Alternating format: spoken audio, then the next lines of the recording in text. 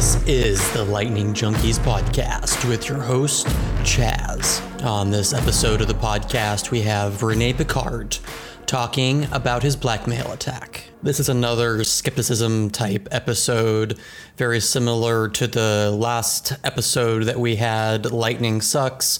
This one is 95% less trolly, so I'm hoping you guys will be able to digest it without having to deal with Lightning Network sucks type stuff on the video itself being distracting there. But I think the show is a really good one. It's very interesting. Another guest where I had a very long conversation before and after, so that means there's just a lot to talk about and a lot to get to. The next episode will not be as focused on the skepticism part, and hopefully we'll have a bit more Lightning Network fun here in the future. Just a couple housekeeping notes. As always, if you want to support the podcast, please visit lightningjunkies.net/support, where you can find the different places to listen to us, to subscribe to us, to leave a review. You can also tip us with Bitcoin and Bitcoin over Lightning on our BTC Pay server, on Strike, on Sphinx. Beyond that, we now have 2 monthly newsletters, Junkies News Alpha and Cat's Noob Corner. Both names are tentative, but we do have those newsletters. One is more focused on the overarching Lightning Network ecosystem, things that I find interesting, the general pathway of the show, different media that we're releasing. Cat's Noob Corner will be more focused on newbie content and things that the absolute newbie user can sink their teeth into and begin to keeping that active Lightning and Bitcoin learning adventure always going, always continuing. That's a big part of our ethos on Lightning Junkies. We want to teach, we want to learn, we want to interchange between those two positions as often as possible. But for now, let's go ahead and jump into this week's show.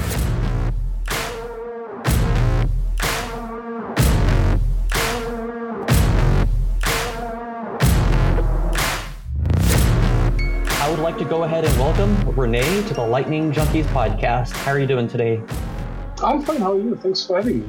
I'm doing fantastic. Last year, when I went to the Lightning conference, I had met you. You were doing like a little workshop class thing, kind of just explaining the basics of Lightning. That's where I know you best from. And I think where the listeners might know you best from are just how you're very prolific out there in Lightning land. They might see you on Stack Overflow. They might see you on the Lightning mailing list. You're really out there doing a lot of Lightning things. Is that right?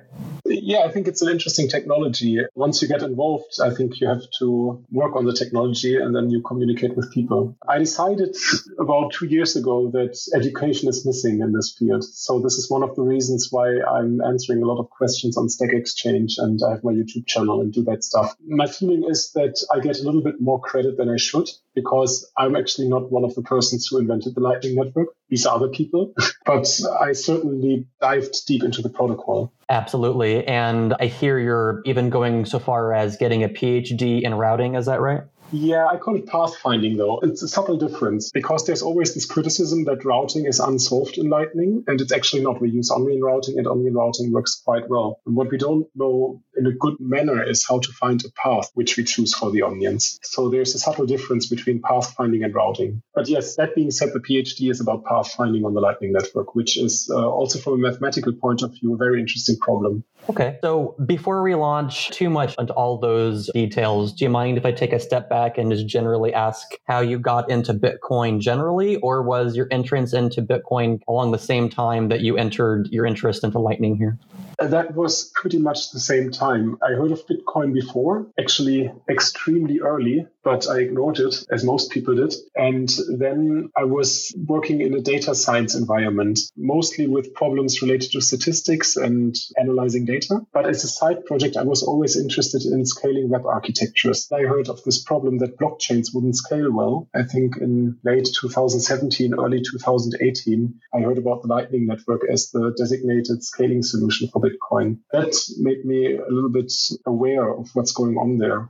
Because how I understand blockchains, I said they can't be scaled. Of course, you can make them a little bit more performant by increasing the block size or decreasing the block time. But the principal way that is described in Satoshi's paper is to store all data in all participating nodes. I mean, that's a principle that means you can't scale this thing. So I was like, okay, and they claim they have a solution. Let's look into this. Then I looked at the Lightning Network. I think I really started looking in March 2018. I thought it was just brilliant. At that time, I was just starting to be self-employed as a data scientist. And I thought, yeah, it doesn't make sense to now look at a new technology because I'm already pretty good at what I'm doing. But whenever I had 3 minutes, I was looking at the Lightning Network because I just got so fascinated by it. This is how I actually learned about Bitcoin. I just want to take a quick tangent here to ask, you were kind of looking at Lightning as a solution to scaling on Bitcoin, maybe instead of the idea that some of these other blockchains have gone with, that you can have infinite scaling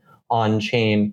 Do you think that concept is divorced from reality, or what is your opinion on that? Computer science expert that I talked to has the same intuitive reaction right away that this doesn't work for obvious reasons. And the obvious reasons are Bitcoin and blockchains are designed in a way that all data is sent to every other participant in the network. I mean, this is the core sentence that is in the Satoshi Nakamoto white paper. We solve this problem of having a central authority by sending all transaction data to everybody.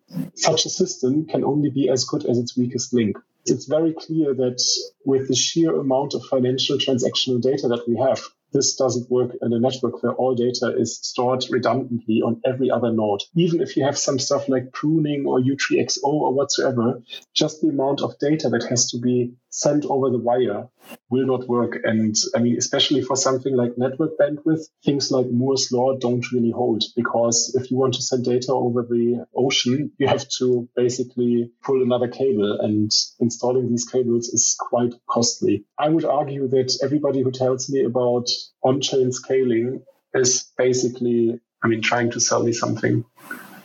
Gotcha. Okay. When you were first getting into the Lightning Network, what was it specifically that you found interesting or that kind of kept pulling you back in? I think there is the comparison that I also usually make in my slides with the hypertext transfer protocol. And that's the fact that the Lightning Network is basically just a very smart way of using Bitcoin. We negotiate a transaction that spans from a 2 out of 2 multisig wallet, and we exchange signatures for this, but we don't broadcast this transaction unless we really have to. And this is the moment when we force close the channel. So the idea of making a transaction and just not executing the protocol in the way how it was intended, I think is a very smart and nice and neat idea. A very similar thing happened in the hypertext transfer protocol, HTTP, which is a request-response protocol. So usually you send a request to the web server and then you get a response back. But nowadays, everybody is used to websites that actually send you data if something new has happened. Many people with Bitcoin are on Twitter and you see new tweets are streaming in. The protocol is actually not supporting this out of the box. And it's also a kind of abuse of protocol, how they were able to put these kinds of features in. And I always like creative ideas. In that sense, I actually have to go back and say, well, maybe blockchains do scale, just not in the way how we thought, not in the way of storing more transactions to them, but making more payments, which is a different term. And that works when we create something like these off-chain transactions and the Lightning Network. Okay, so you were kind of getting into the Lightning Network while you were doing your day job on the side there. How did things progress, and how did you get further into the subject matter? Well, so what happened is I spent more and more time doing Lightning stuff. Apparently, there isn't too many people who know the Lightning Network protocol very well. And I went to one of the hack days that were organized by Fulmo, and I was very surprised that I had to consider myself to be an expert. Because up to that point, I have never met any person who owned Bitcoin, at least not knowingly. I never went to any Bitcoin community event. And it was really more like, hey, let's go to a Lightning Hack Day and let's lurk around. Maybe this is interesting, because I was so fascinated by the technology. By the end of the Hack Day, I realized, wow, I have learned quite a bit in my little room where I was living at that time. I mean, then of course you meet companies and they ask you, hey, you're a consultant. Can you also do this in Lightning? Can you do that? I basically got more and more jobs with respect to the Lightning Network and Bitcoin. So this is how I basically switched my major. Did you end up starting to feel like that this fascinating thing you could really give back to and that maybe you should or something like that? I have been extremely fortunate in my entire life. I had a scholarship that enabled me to study, and I had good mentors who helped me in certain things to make decisions in my life. It wasn't even clear that I would go to university and study. In this Bitcoin space, I think I'm pretty known for not being like an Austrian economics guy and being rather like a socialist, to say the bad word. So giving back and contributing to an open source project is for me something very natural. I think there was also this idea that I always had in mind of saying it's so bad that I'm born 20 years too late, because it would have been awesome to contribute to the development of the internet and HTTP, which I didn't, because by the time when I was using it, basically everything was built. Whereas with the Lightning Network, I have the feeling that this could be the core infrastructure that we're going to use in 20 years to make payments on the internet extremely natural. The idea of being able to be on the forefront of technology and contribute to this was just cool to me. Yeah, absolutely. I think that's a similar feeling to what a lot of people in Bitcoin and Lightning feel. That's how I feel. That's kind of the reason why I think I generated this podcast and why I wanted to give back there. You're, very much into Lightning. You went to the first Lightning Hack Day. You changed your major. Before we go into any of your papers or any of the current stuff you're doing, what do you see as being your future work? Like, what do you see that you're going to be going into here in the future? I have to make one small correction. I went to the second Lightning Hack Day. The first Lightning Hack Day, I think, was not really big announced. It was just within the Berlin Bitcoin community. But the second one was announced on Reddit. And I saw it, and then I decided to go there. My future is, currently I'm obviously working on mastering the Lightning Network together with Andreas and Rosebeef. So we hope we'll be able to publish this book soon and finish writing. I think because I already did so much educational work that I would love to do more educational stuff. I'm currently in discussion with some people to create a massive open online course. The hope would be that it's actually free, like not hosted on Udemy or Udacity or Coursera, but just like a really open access, openly licensed course where people can do self-learning. Of course, I need to find financing for that. And then, I joined a university where I'm a researcher currently. Obviously, I'm going to do a little bit more research and try to improve the Lightning Network as it is. When Andreas was on the show, I had asked him about mastering the Lightning Network, and I kind of asked him how anyone, even myself, could contribute. I think I'm going to ask you the same question. As an example, like I want to contribute to the book, but I have no idea where I could start. If I or one of the listeners wanted to contribute, what do you think would be the best way to start? It's always difficult, I have to admit, to contribute to any open source project. It sounds so easy, right? Everything is open source. You just read what people are doing, and then you obviously understand everything as well as the people who are running it day to day, and then you just contribute, right? So this is the imagination that many people have, and the reality is a little bit more frustrating. That being said, I would still suggest to go to the GitHub repository of Mastering the Lightning Network. And what you could do is you could just read the book and give feedback. I have hardly had people doing this, actually. Some people gave feedback in the sense of pull requests of saying, hey, there is a typo or there's a comma not at the right place. But so far, I haven't found a person who actually opened an issue and said, well, I read section 3 and it doesn't make sense to me. Why do you do it in this order? I didn't understand this particular section. You completely lost me, stuff like this. Judging from my personal experience, whenever I read a book, I have these sections. And I would be surprised if when we write a book, we don't have these sections. Of course, I have the 2 greatest co-authors in the world, but, communication is just not easy. And obviously, it's also not for everybody. People could do that.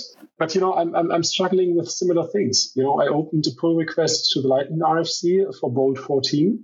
And for the first 6 or 8 weeks, I basically received not any feedback. In the last developer meeting on IRC, we discussed it. Now I have some ideas of what people are missing or what people would like. But it's quite tricky to get people also then interested in your work. For example, we had one situation where somebody was doing some work, but in the back time, we also rewrote the section. And then when this person made the pull request, the project already has moved and it didn't make sense anymore. And of course, that's frustrating because you're basically telling the person, hey, all the great work and all the effort that you did was for nothing. That's just how the world works in an open source space. Right. So giving feedback was your thing there. I guess I'm just trying to think of like, I have all this Lightning experience in my head. I've been using it very often, like almost every day practically. Is there any practical knowledge I can put in there, or is it just limited to letting, quote unquote, the big boys handle the book? No, it's not. We have an outline of the book that is there. And I think the experience that you're talking about would fit perfectly in the section which Andreas just starts writing about operating a node. Because, there are some tools on the web that you might want to use. There is some plugins. There might be some servers, some command line tools, whatever, right? You have some stuff. And if you have practical experience with these things, sure, write it up, right? People already do this. They write a blog article on their blog. You can do that. But maybe you don't want to start a new blog, but maybe you want to contribute a subsection of the book and say, hey, this is what I wrote. Probably if you have this experience, you have something valuable to say. So you can look at this and see where it would fit into the structure. And even if it doesn't, you could still make a small issue and a proposal and say, hey, this is what I would like to contribute. This is the outline. Does it make sense for you guys? And then most certainly give you an answer. Maybe not within a day, but we will certainly see it and consider it. Yes. All right. Going on the same topic of the book there, do you see it really being able to bring in a fresh crop of developers and a fresh crop of kind of just curious people that might end up making more apps or other improvements to Lightning itself? Well, I would say if that was not the goal, we shouldn't write the book. If it really can do that, I don't know. The people who will read the book have to decide that. I cannot speak for them.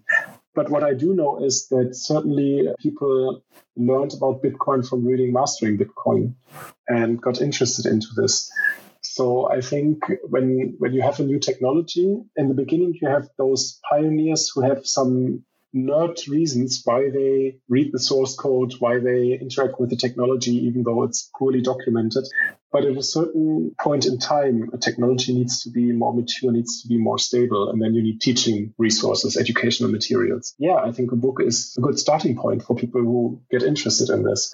I hope there will be students who may be interested in cryptography or maybe interested in protocol design, who stumble upon the book and read it and might be as fascinated as I am and dive into this. That's my hope, of course. Otherwise, I wouldn't do it. Absolutely. Do you think that there's very many developers or very many people involved in Lightning right now, or is the pool pretty small right now?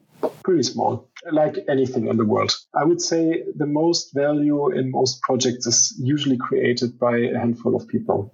Of course, there is exceptions to the rule. If you look at a car manufacturer, of course, there is a vast amount of people working in factories in these value chains to assemble everything together in the assembly lines. But there's really a lot of projects where you are surprised when you look behind it, how few the amount of people is who are actually driving this. That being said, of course, it would always be better if we had more experts and more people driving it. I guess my main thought or concern there is that there's not a lot of developers. There's not a lot of apps out there. There are some good ones out there that I like, but they're not that numerous. There's definitely more Bitcoin apps out there in general, and definitely more mainstream whatever apps out there in general, obviously, but just not a lot of Lightning ones. I definitely hope this book, amongst other things, helps to bring more people in, because it just doesn't seem like there's a lot out there at the moment. I sometimes wonder why that is the case. One feeling that I have is the people who are real developers are sometimes a little bit shy, in the same way how I was shy. I almost didn't go to this Lightning Hack Day, and if I didn't, I probably would still just read Reddit and find this technology amazing, or read a paper, but I would probably not have been a researcher and not have gone down this way. And the other thing is also within the industry, there is a lot of skepticism and there is a lot of, I don't know. People, for example, exchanges. I think Rusty recently released an article of saying exchanges are the enemy of Bitcoin. I have a story where I thought it would be really cool to write a C-Lightning plugin that buys 1 Satoshi, let's say, every minute from an exchange. Apparently, even exchanges who support Lightning can't do that. They can't do orders in this small size, because they are afraid of people doing micro trading. And of course, they have this entire order book management is a difficult process.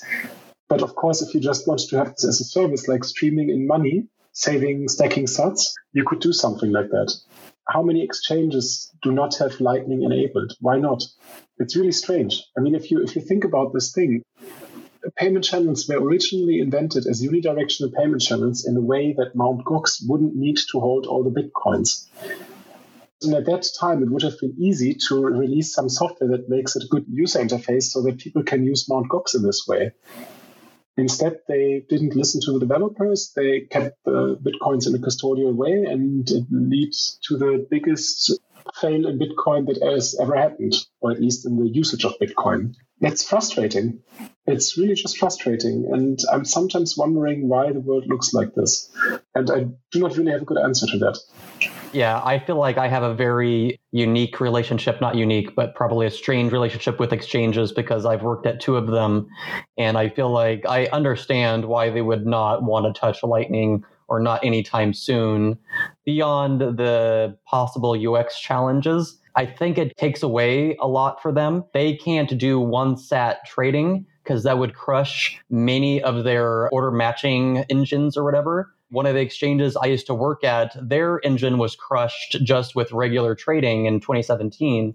I don't enjoy the thought of exchanges taking on Lightning and trying to do streaming money because it might crush their feeble centralized engines there. I mean, I understand that trading is a difficult business. I think if they really want to do that, there would be solutions for this, right? I mean, for example, you could offer something like Lightning API endpoint where you basically say, hey, I'm just going into orders. And once you give it out, you basically ask to buy at best price. You're not even setting an amount. You're just trusting that one Satoshi, it can't be too expensive or too cheap. I think there would be solutions to this, right? I'm not claiming this. I'm not saying an exchange has to do this and then Lightning is going to fly. Even just depositing Lightning and withdrawing Lightning, why is it not there? Sometimes my feeling is that many people in the Bitcoin space just became filthy rich by being in early. And then developers also were like, hey, I have my fair share of Bitcoin now. I don't need to do this anymore. Sometimes my feeling is that there's a lot of legacy software involved and a lot of know-how that has gone away from those exchanges. I understand that running an exchange is probably a difficult task, but their business by the end of the day is trading Bitcoin, and trading will certainly increase when more people use it. Yeah, I definitely agree with that. And I have definitely been trying to find the places where it makes sense to bug people about adding Lightning whenever possible. I don't think it's the big exchanges. I think they're going to end up doing it last. That isn't to say that I don't think they're playing with it, because the exchange I worked at in 2017 was playing with Lightning in 2018, I think, but just didn't tell anyone. Just try to keep it really under wraps because they know people would take it to the wrong place and assume things too early. I think that's where probably most of them are right now. They're waiting for the numbers to move. And I think primarily the main number they're probably looking at is the capacity, even though that's probably not the best metric to look at overall. I still think they're doing the naive thing here and even doing what some of the Ethereum people are doing and comparing their centralized Ethereum or Bitcoin abstractions on Ethereum with the Lightning Network, which I think is dishonest and stupid. But I still think that Lightning, at the very least, appears tiny and irrelevant. So that's why they're maybe holding off. It's just strange because they probably, if they're large, have a good business running, and then it might make sense to also invest in improving the technology. I mean, obviously, I'm not running and maintaining such an exchange. It's always easy to complain, and it's not my field of expertise. But it's just surprising to me that even within the Bitcoin community, Lightning doesn't really spread well. I think it's basically having to bootstrap another kind of, not crazy, but I'll just use crazy here, another crazy technology to people and evangelizing it and convincing them again, essentially. I think it's a lot easier to get people to buy into Lightning if they're already bought into Bitcoin, because it's, hey, it's just Bitcoin, but faster, a little bit easier to sell there. But I guess on this show, and maybe at the very beginning when I first launched the show, my idea was onboarding newbies and new people to Lightning without onboarding them to Bitcoin specifically, like trying to skip that Bitcoin part and just saying, here's Lightning. It has a much better improved UX over Bitcoin. Do you think that there's any value in that approach? Or do you think it's maybe the wrong way of going about things? No, I think that's a very good approach. Honestly, I like your work from that perspective. It's just weird. Bitcoin was this thing that apparently, I wasn't there at that time, but it looks like it didn't need any marketing or selling.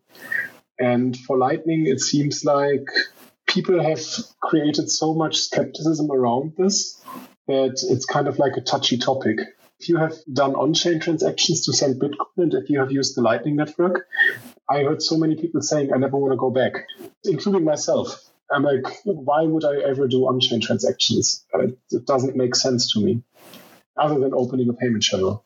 I would agree with that. Out of all the transactions I do, I think maybe do an on-chain once a month, but I do Lightning probably every day practically, mainly on Fold, call out to Fold there. Kind of going back to what I was saying a couple minutes ago here, just saying that there's not a lot of stuff out there on Lightning. I still think that's one of the bigger places of skepticism, and I'll definitely say that this show is a seat of skepticism, just because I think it's a good thing overall. Responding to Lightning FUD with as much intellectually honest discussion and facts as possible, I think, is the best way to go there. But going back to what I was saying, there's not a lot of Lightning stuff out there. In the United States, we have Fold. We have a couple other apps out there, Poyo Feed, Bolts Exchange, some other exchange products, etc. Would you say that there's any slam dunk use cases out there for Lightning, or are we still kind of searching right now? Let's not ask this about Lightning. Let's ask this about Bitcoin. How does the situation for Bitcoin look like? Of course, there were payment providers and there's some more shops where you can pay with Bitcoin, but most people are very reluctant to do so because with Bitcoin, the user experience is just bad because you have to wait for confirmations. It's just a mess. Also, you have this exchange rate risk. People, even within the Bitcoin community, constantly think in US dollar. Look at Reddit today. People are happy that Bitcoin is finally moving in its price again. Everybody is like, yay. And everybody is like, on the other side, US printed trillions of dollars this year. Yeah, but maybe that's why Bitcoin is rising in price. Maybe nothing has changed. The US dollar is also losing against the euro currently. But everybody is still so focused on US dollar. I think that's one of the crazy things about the Bitcoin industry or the Bitcoin community. Like everybody wants to get rid of the US dollar, but everybody still measures everything in US dollar. I think it's very difficult on that end to lose the connection with that. I've been in Bitcoin on a constant basis since 2013 and probably got 10 times serious in the last couple years. Some portion of my thinking is in sats, but the majority of my thinking is still in dollars just because it's more practical. Most of my day-to-day living stuff is in dollars. My rent's in dollars. All my bills are in dollars. The only apps that insist in being in sats are my Lightning or my Bitcoin apps. Besides paying for my VPN, besides using Fold, I generally don't think about things in sats. So I think it's just incentives there are kind of lacking, I think. This is the problem of any currency in the world. You need people to believe in it and use it as their standard currency. Me as a consultant, usually I call my prices in Bitcoin. And then the first thing that people do is like, that's that many US dollars, right? I'm like, okay, yeah, fine. But I don't care. This is the price that I call now, right? If I deliver the service in 2 months from now, that's the price that I negotiated in Bitcoin. That's the amount of Bitcoin I want to have. I can just talk about myself. For me, it's like I try to think in Bitcoin. I guess the only reason that I have a hard time, it's like when I go to pay rent, they're not going to take Bitcoin. I could try to convince them, but the chances of it are basically zero. I've definitely tried that in the past with other people, and it never went well. I understand these problems. I also, in day-to-day life, use other currencies, but I don't want to.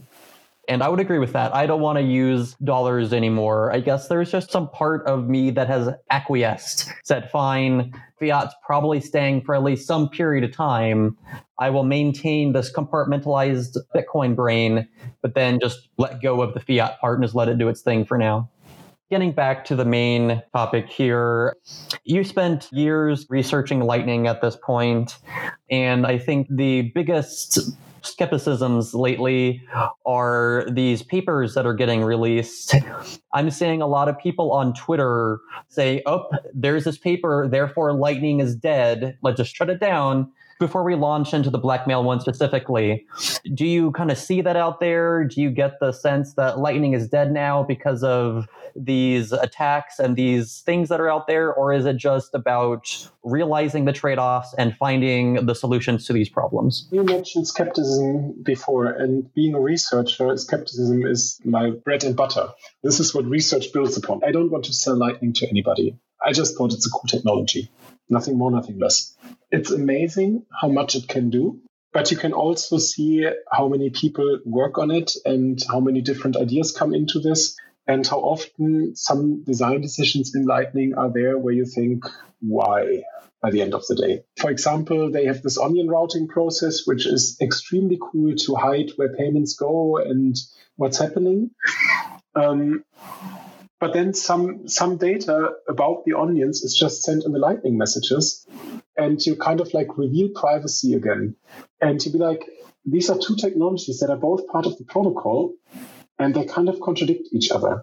These are, I would say, honest mistakes that happen by developers. I don't want to say that somebody on purpose, there was this heartbleed bug in SSL where people on purpose created some backdoors. I don't think that's what's happening. But it's just very difficult when you design a protocol and when you design a technology to have all unintended side effects on your mind. The Lightning Network in itself is an unintended side effect of the design of Bitcoin, because I'm pretty sure, I've obviously never talked to Satoshi Nakamoto, but I'm pretty sure when Satoshi Nakamoto designed Bitcoin, they didn't have the idea of saying, oh, you can actually withhold a signed transaction and play around with this and create a payment channel in this way. I'm pretty sure that was just never intended. By the end of the day, this is all hacking, and it's very natural that these errors get detected. And I personally have a very good feeling about this, because what it means is there is actually a group of people who study the Lightning Network heavily. Most of the papers so far that have come out were not surprising to people who do more with the Lightning Network, like things that people kind of knew. But research is not only about revealing a fact, but it's also about measuring the effect and maybe also showing ways how to mitigate it. So it's a little bit more difficult to write a research paper than just saying, hey, this is a problem. The fact that people are picking this up, I personally think is a very good thing. I mean, we just talked about adoption, and in the research community, the Lightning Network has definitely arrived.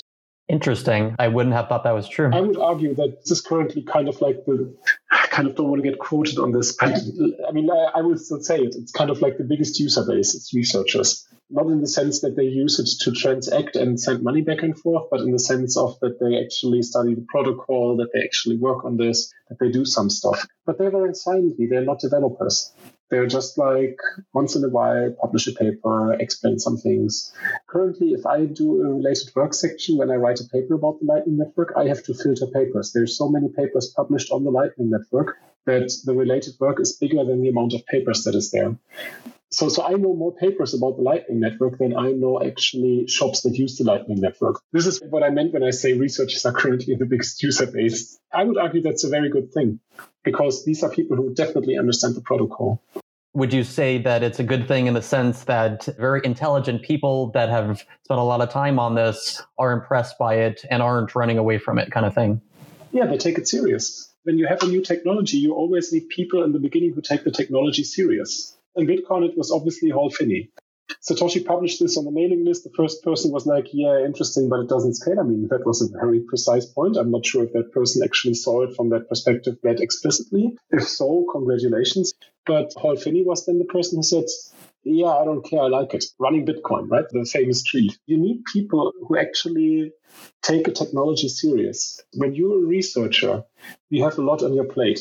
To find the time to actually do research about the Lightning Network, I would say in the way how universities and research are funded is rather difficult, because usually research is funded around a certain topic, and the Lightning Network is nothing where you currently get research funding for. So those people all do this on their side project. I think I'm one of the few people who actually has the Lightning Network as my core topic to do research, which is the only reason why I joined that university. Otherwise, I would not have done this. But that being said, it's amazing to see that people spend their time, which is rare in research, to write an entire paper about this. They wouldn't do this if they wouldn't believe that this technology is interesting enough. If it's not interesting and just has an error, I mean, you find many things where you say, oh, this is an error.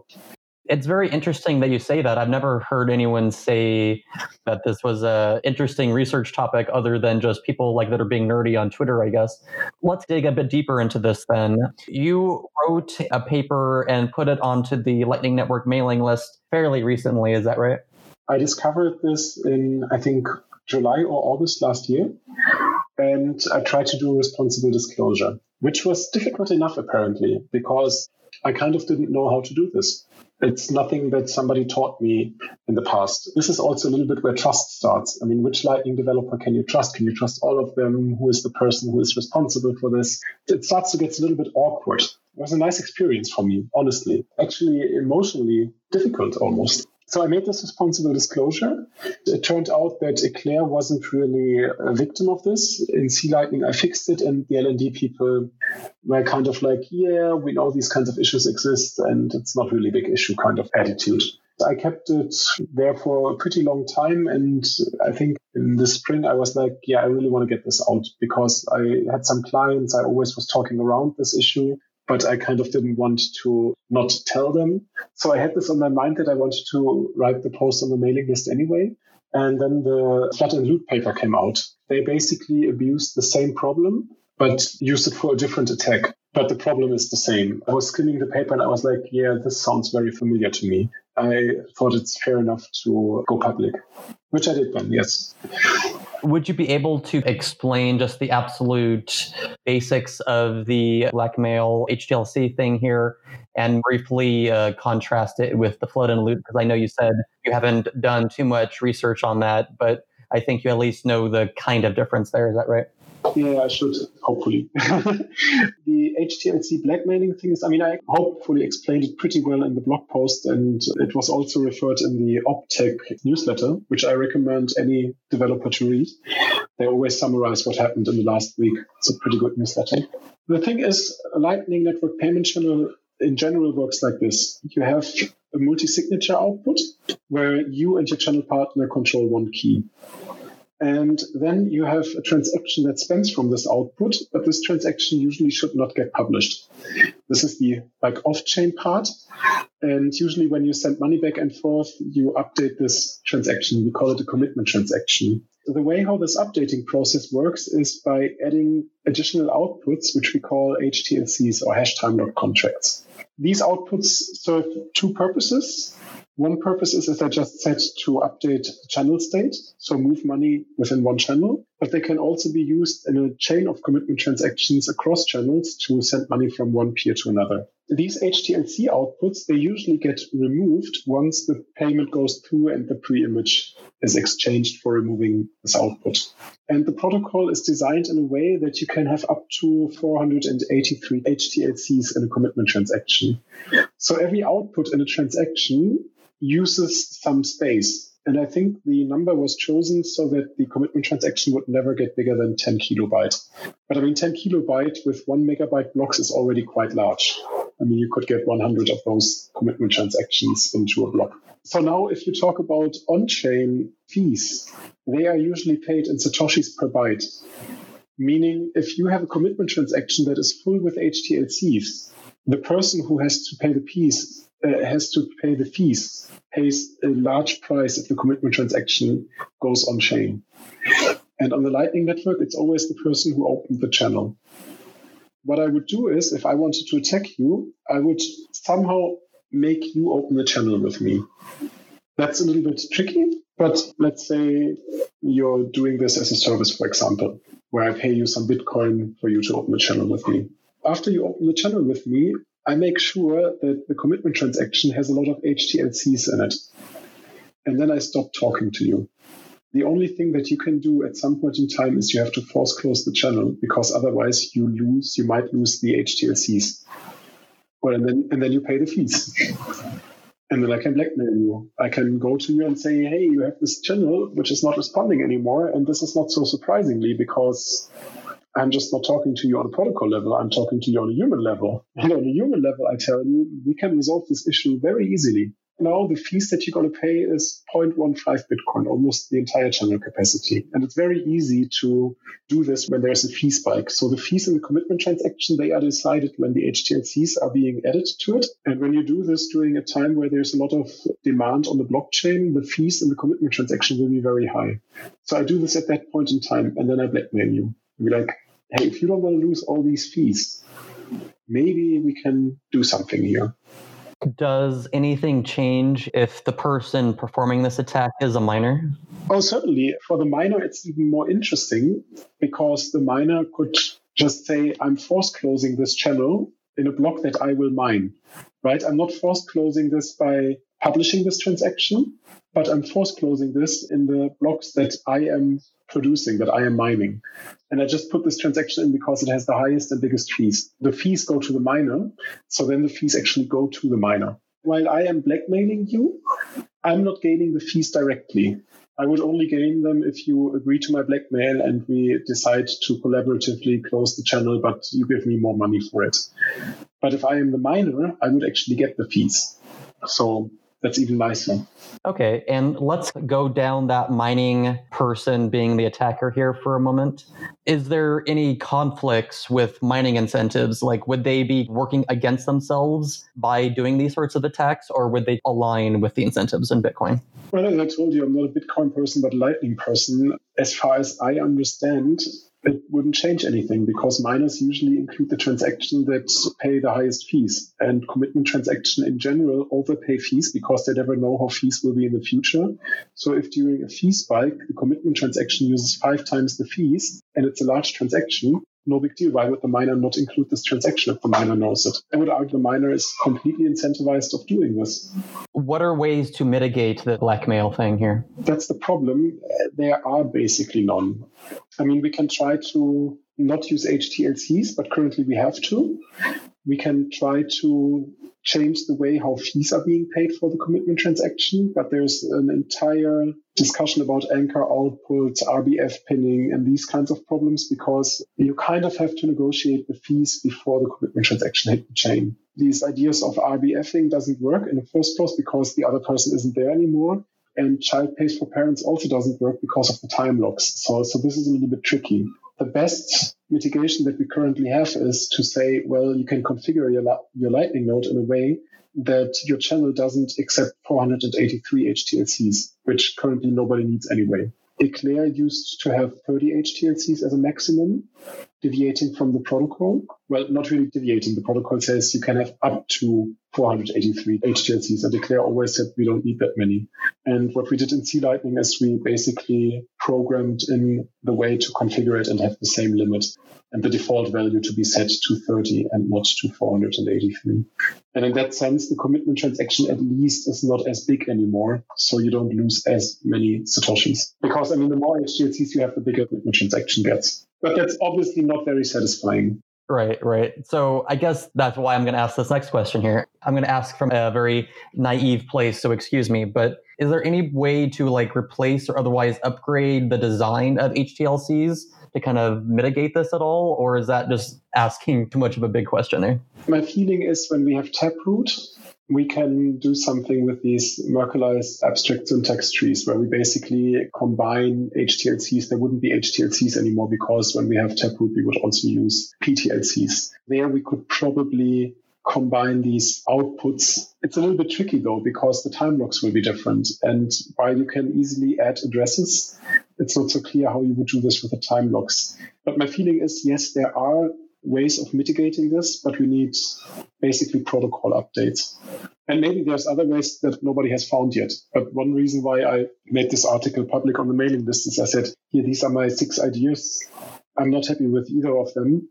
And maybe you can extend it, or maybe you have another idea. As far as I can tell, nobody has come up with something yet. So yeah, this is where we are.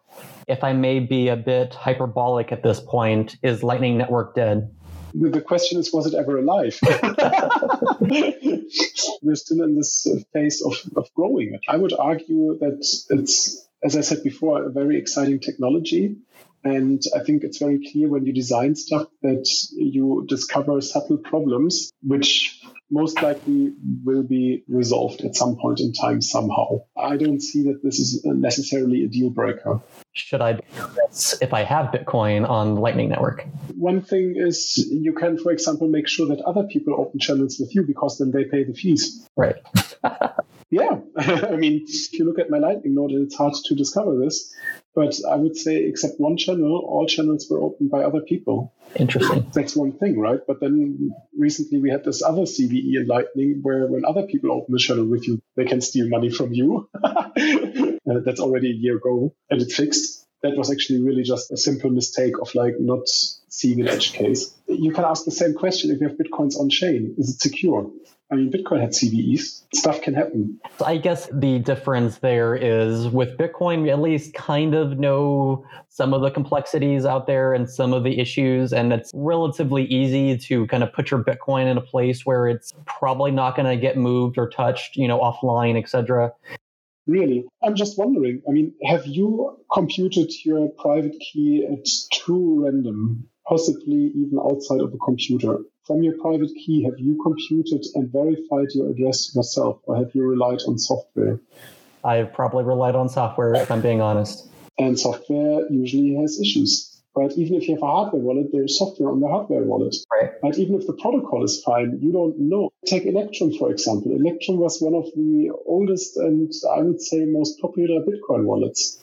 And then around 2018, 2019, there was this phishing attack on Electrum, which abused the Electrum protocol, and they just installed tons of Electrum servers, sending out wrong data, tricking people into installing fraudulent Electrum wallets. I would argue that people have argued Electrum is out there since 2011. It's a very secure wallet.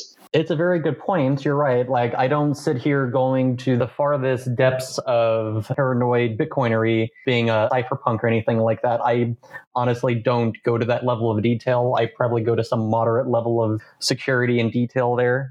But yeah, I guess you're right that I don't know if this hardware wallet's going to fail because of some exploit they didn't know was there or anything like that. Yeah, you're right. So what I'm saying is, like, I don't want to shame you or the listeners here. But the thing is, I mean, you always hear don't trust, verify. I would argue that almost nobody has done this for their private keys. Yes, I would argue the Bitcoin protocol is much less complex than the Lightning Network protocol. And in that sense, it seems more secure. And probably also Bitcoin Core as a software is tested much better than Lightning Network software because more developers looking on it, more interest, more time, whatever, right? All these things. So don't get me wrong here, right? From that perspective, Bitcoin certainly seems more secure than Lightning. In particular, since Bitcoin is part of Lightning, if you have a security issue with Bitcoin, Lightning would just inherit it anyway. I'm just saying, even with Bitcoin, stuff can go heavily wrong at places where you just don't expect it. I guess we could keep taking that frame of mind and take it all the way down to like Intel chips and different backdoors and different exploits could be in everything. And like just looking at my computer right now, I probably have how many different software running. I'm also on a Windows, so everyone's going to shame me about that. You're making a very good point now. I can't say that about Bitcoin. I can't say that about my Windows machine. I can't say that about almost anything, really. So I guess Lightning is probably the least of my concerns at this point. Given that on Lightning you have pocket money. Even hardware wallets. So, for example, I don't use hardware wallets. I just don't. I think it's ridiculous. Okay. Do you think it's stupid for people that do? The best thing is whenever I go to Bitcoin events, there is hardware wallets that are just giving out for free. Oh, yeah, that's really stupid. I mean, it's like, okay, thank you. Trash bin. It's like, why would you ever use this, even on testnet? The point, though, was it's like, I don't know what I don't know, I guess, is the main point there. And I guess that's probably true for most Bitcoiners or most people into Lightning. They're always going to have blind spots about something in their stack somewhere. Is it worth being paranoid about Lightning when there's like 30 other things underneath that I don't know could go wrong? I mean, I agree, but I wouldn't want to use this as the argument for Lightning. For me, the comparison was just important. Even in Bitcoin, people have these issues and these security problems. But I wouldn't say just because your Bitcoin setup might not be secure, you don't have to care if Lightning is even less secure. I think that would be the wrong line of argument. So I think maybe the advice here is what Roots said previously on Twitter was be very selective of your channel partners. I think that's something that wasn't really clear at the beginning when Lightning was becoming more popular. It's just, here, connect to me, I'll connect to you, connect all day long. Yes, exactly. It seems to have been the wrong way to have gone about things. That is actually one of the things that I find very interesting about the Lightning Network. To some degree, we call it's a trustless protocol. From the cryptographic point of view, we design it in a way that we don't need to trust our channel partners. We have this penalty mechanism. They can't steal the routing thing. So it seems like you can open your channel with whomever you want. By the end of the day, it doesn't seem so true, because there are subtle things that can happen. Even if you just have like an honest node failure and crash or something, you can still go to your channel partner and say, hey, please publish an old state where you get all the Bitcoins and let's split them up again.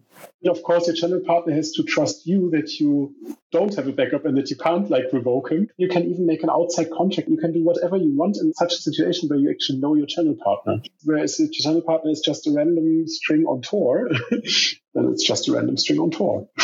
I think it's even true if, let's say, your channel backup is corrupted or something, and you're just trying to contact the other person to close the channel for you. And I'm looking at my channel list, and I know I could figure out a good portion of these channels just because they have like public names and things like that. But like you're saying, some portion of these just have a string, just have their node key as their name, and that's all the information I have. I had a Casa node previously that I still haven't recovered yet. Jameson might yell at me for that, but there are some portion of those channels that I don't think I'm going to be able to figure out who my counterparty is. That's kind of frustrating. I'm not sure if it's a weakness in Lightning or just a weakness in my initial enthusiasm and exuberance and just, I'll connect to everyone and they'll all connect to me. It'll be great. We'll have a party. It's not working out that way, I guess, in the real world. I, for example, have a channel with a person that I personally know, and this person has hosted their Lightning node on Amazon. And then at some point in time, they just closed their Amazon instance. So the Lightning node is gone. The channel is still there because, the channel doesn't close if I don't try to utilize it. And the funny thing is, this person still has most of the balance of the channel on their side. So these Bitcoins are gone. So what I could do actually now is I could see if there was ever a situation where on this channel, most of the Bitcoins were on my side and try to publish an old state. I know that this person will not penalize me. And at least I rescue the Bitcoins. That's very strange situations that Lightning helped to create because of that, helping to create even more lost Bitcoins for the 3 or 4 million that are lost or something. I guess it's very strange because the channels are still there. The agreement is still kind of there, just floating around. The same with my Casa node, all my channels, except for the ones that I closed myself, but all of the other channels are still there. They'll probably be there until the other person closes them in some point in the future. Okay. We're towards the end here of the show, I think. Are there any other things in the Lightning space that you're looking forward to here in the future?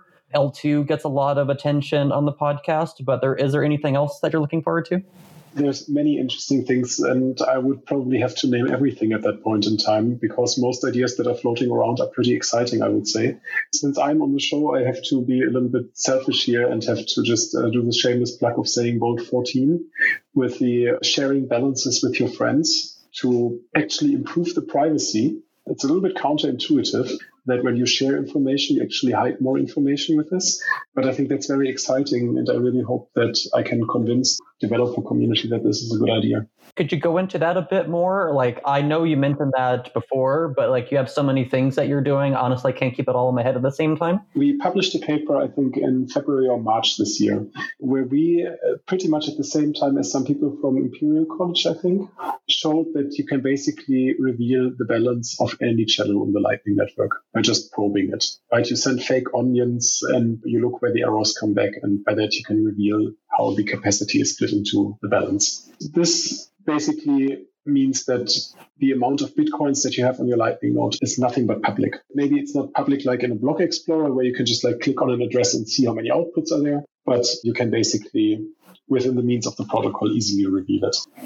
When you do JIT routing, what it does is, whenever you're supposed to forward an onion along a channel where you don't have enough balance, you shortly interrupt the routing process, and then you send out a circular onion where you rebalance your channels, and then you forward the onion, which means that your channels can never be probed.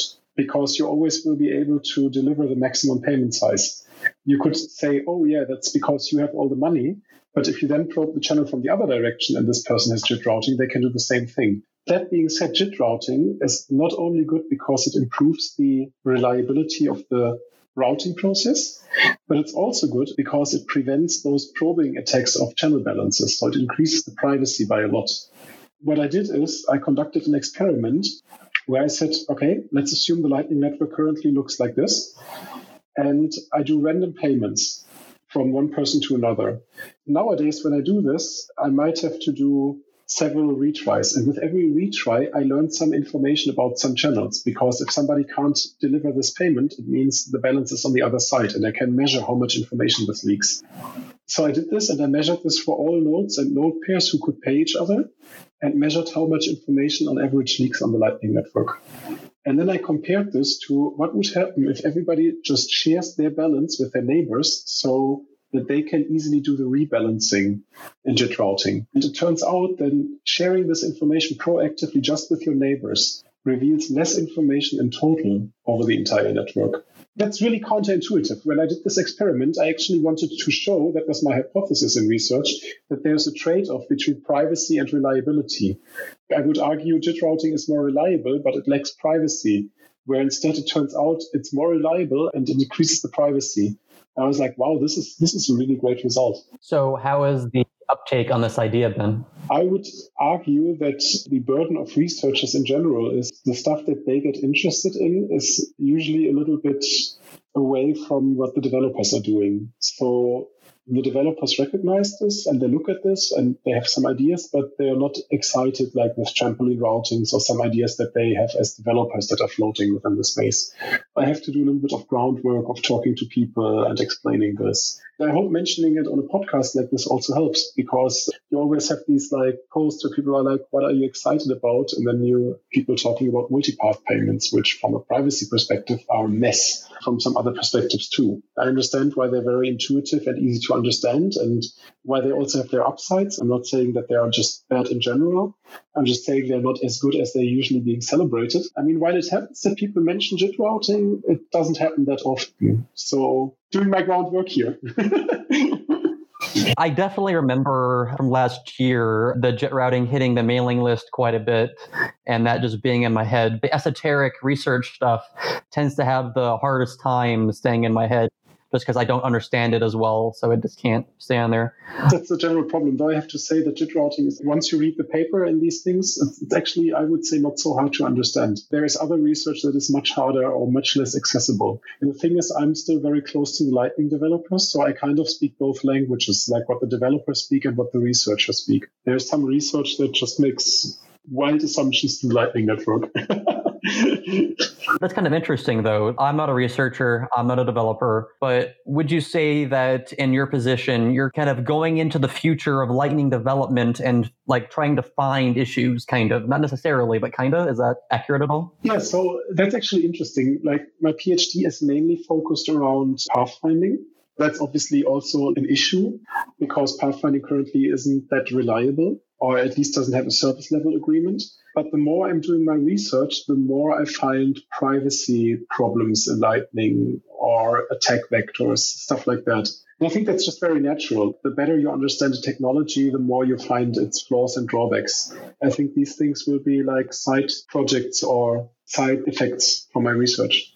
I guess I'm just kind of interested in the fact that researchers and developers don't talk the same language, because I guess my naive sense was, you guys are all technical. You should all speak the same language. Go figure it out. For example, LMD, I think, were the first to implement multipath payments. How does a multipath payment in LMD work? Well, they try the full payment, and if it doesn't work, they split the payment in half. And then they try both halves. And if one half works and the other half doesn't work, they split it again. Basically, they always split in two, making the amount smaller and smaller.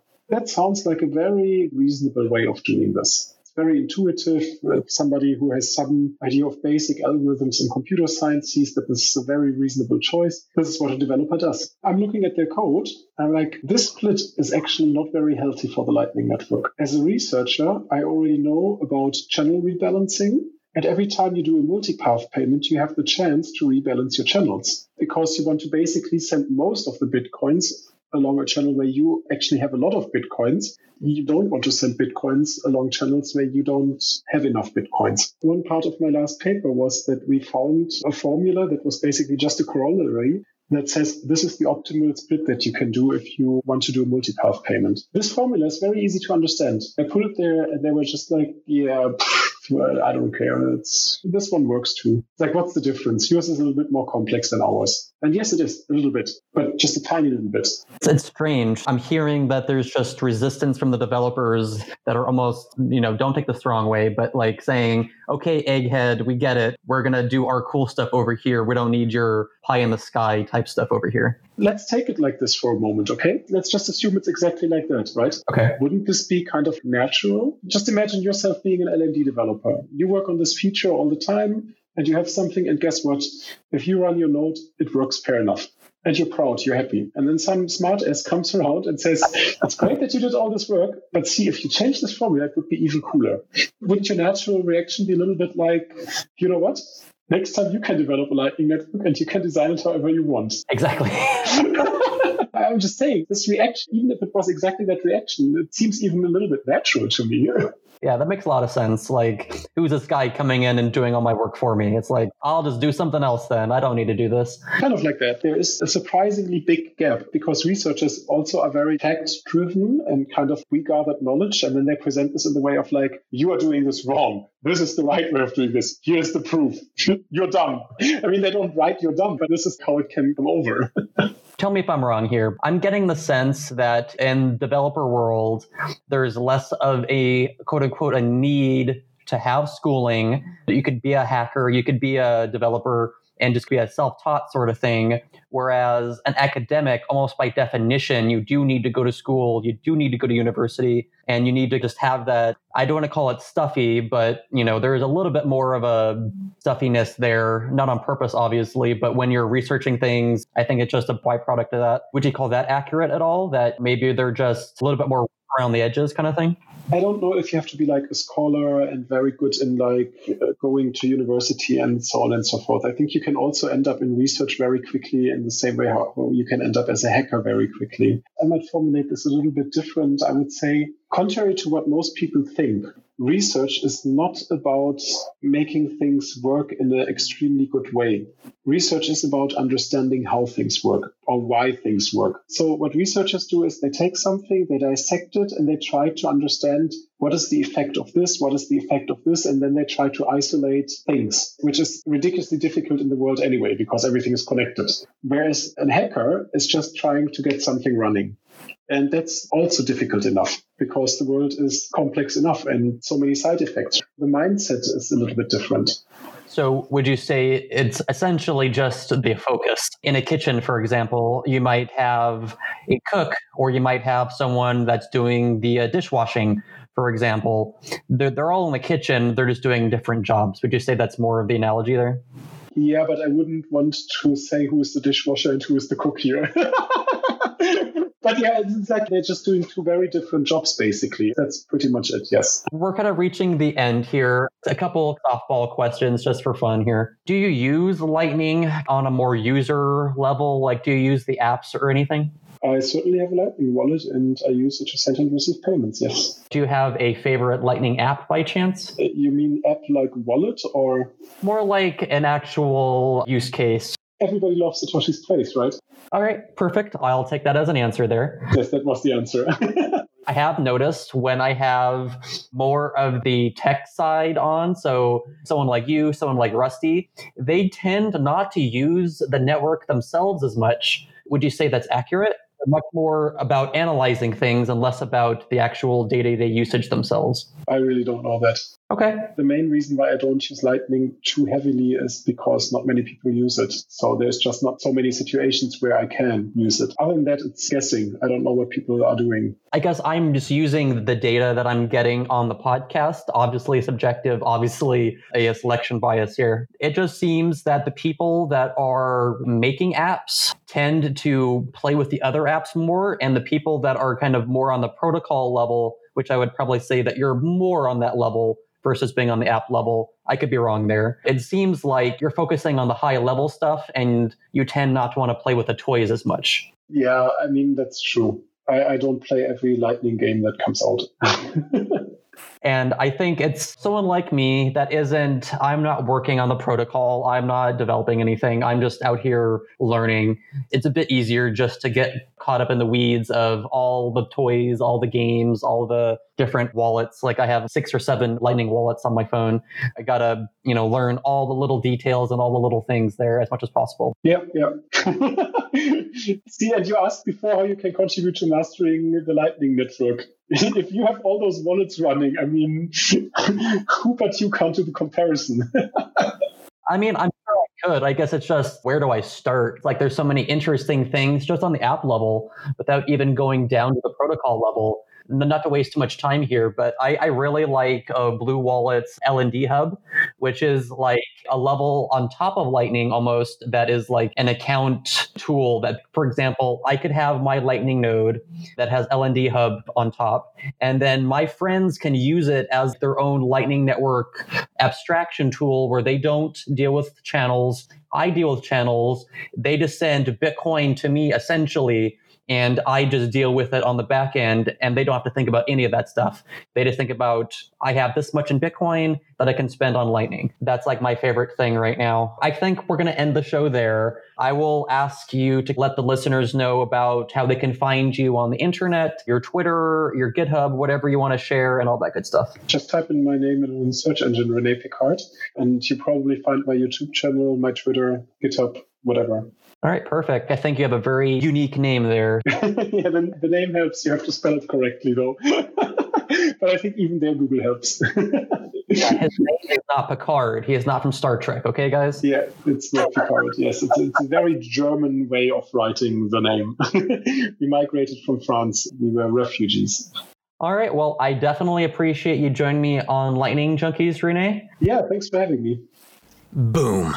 That was the 34th episode of the Lightning Junkies podcast. I hope you enjoyed it. I hope you learned something. I hope you engaged with your skepticism and questioned your endless hype and excitement for the Lightning Network. While I'm definitely hyped and I'm definitely excited about Lightning, I try to be as intellectually honest about Lightning Network and try to find all the flaws with Lightning so we can best address them. Beyond all that, I do want to say once again that if you learned anything from this podcast, please consider supporting the show either by, chipping in Bitcoin or Bitcoin over Lightning, or by letting other people know about the show, subscribing, leaving a review, all that good stuff. You can find out how to do that at lightningjunkies.net/support. Couple other tidbits here where we are going to have a second podcast type show coming soon. It's going to be a continuation of the Jolt series. We just haven't really polished them to the point that we really like them quite yet. So we're going to push back the release of those for a while longer. For now, that's going to be the end of the show. I don't have too much else to say. I'm kind of doing this late at night. I have things to do tomorrow, and I want to get some sleep here. So for now, I will see all you beautiful, wonderful, and intellectually honest people on the Lightning Network.